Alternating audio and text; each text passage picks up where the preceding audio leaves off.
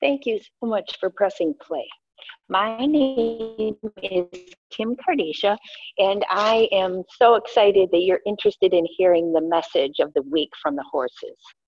Today, I am in with Delilah and Annie, and the message that the horses kind of conspired together to have me learn about today, we can liken it to the 3 R's. I think those were reading, writing, and arithmetic, old school, elementary school type thing. And the 3 R's that they were sharing with me had to do with reaction, response, and rut. And we might define these a little bit differently than maybe what the dictionary would. Response, I'm going to kind of incorporate correspondence in that. And that our horses, ideally, when we make a request of them, we would like them to respond and to have a little bit of communication and interaction with that, be attuned to each other. So really, that's, I think, the ideal way that we can interact with our horses and how they will answer our invitations.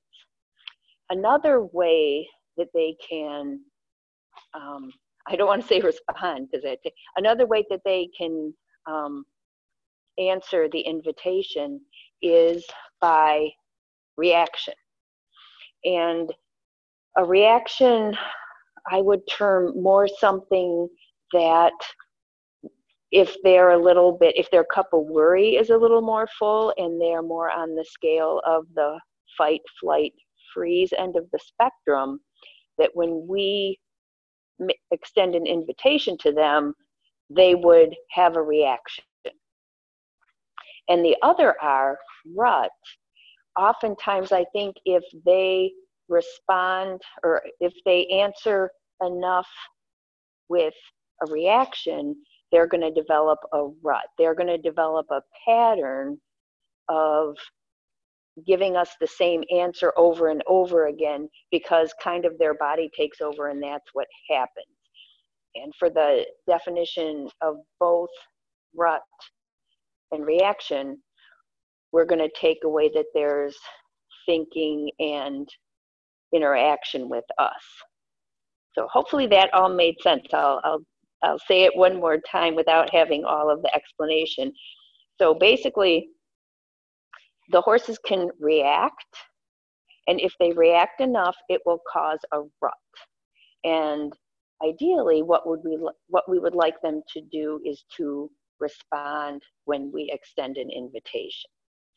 And Missy, actually, I can use some of what she does to help illustrate this point a little bit, because I was noticing that I could extend an invitation, I could take up a little bit of slack in the rein, and she would automatically turn her head in that direction. But it wasn't a bend through her body, turn her head, it was kind of a disjointed reaction. And so that's, eventually I saw it as a reaction too, because after she did that, if I asked her to move, she would take 2 steps and then she would pull against the rein that I had asked the question with. So I would pick up the rein, say I picked up the right rein, she would go, oh, she would bend in the neck and kind of crook her head to the right, take 2 steps, and then thrust her head, pulling, rooting really hard to the left against what I had asked. And so that's where I could term that, oh, now she kind of has a rut. She just has this pattern. If, you keep the invitation going for more than 2 steps, I am going to go against it. Or if you don't let me stop moving after 2 steps, I will root against you. So carefully, we want to try to interrupt this rut, the reaction that has caused the pattern, so that she can respond and have the time to think and correspond with me, so that we can have harmony. We can be attuned to each other. And I think, we can develop those same patterns as we go throughout our lives, even without the horses. We kind of go on autopilot often, and if we do that enough, we develop a rut. And nothing is necessarily wrong with the rut unless it takes away some of our experience of life in another area.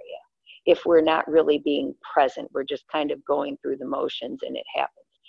And an example where I think it, to me at least, it can be a good thing, is oftentimes when I'm driving, I can go on autopilot a little bit because, I've been driving for quite a few years, and I have some of those responses and some of those ruts in, if your car starts to swerve or something, how to get it back, or how to handle the gas and the brake without having every conscious moment on it.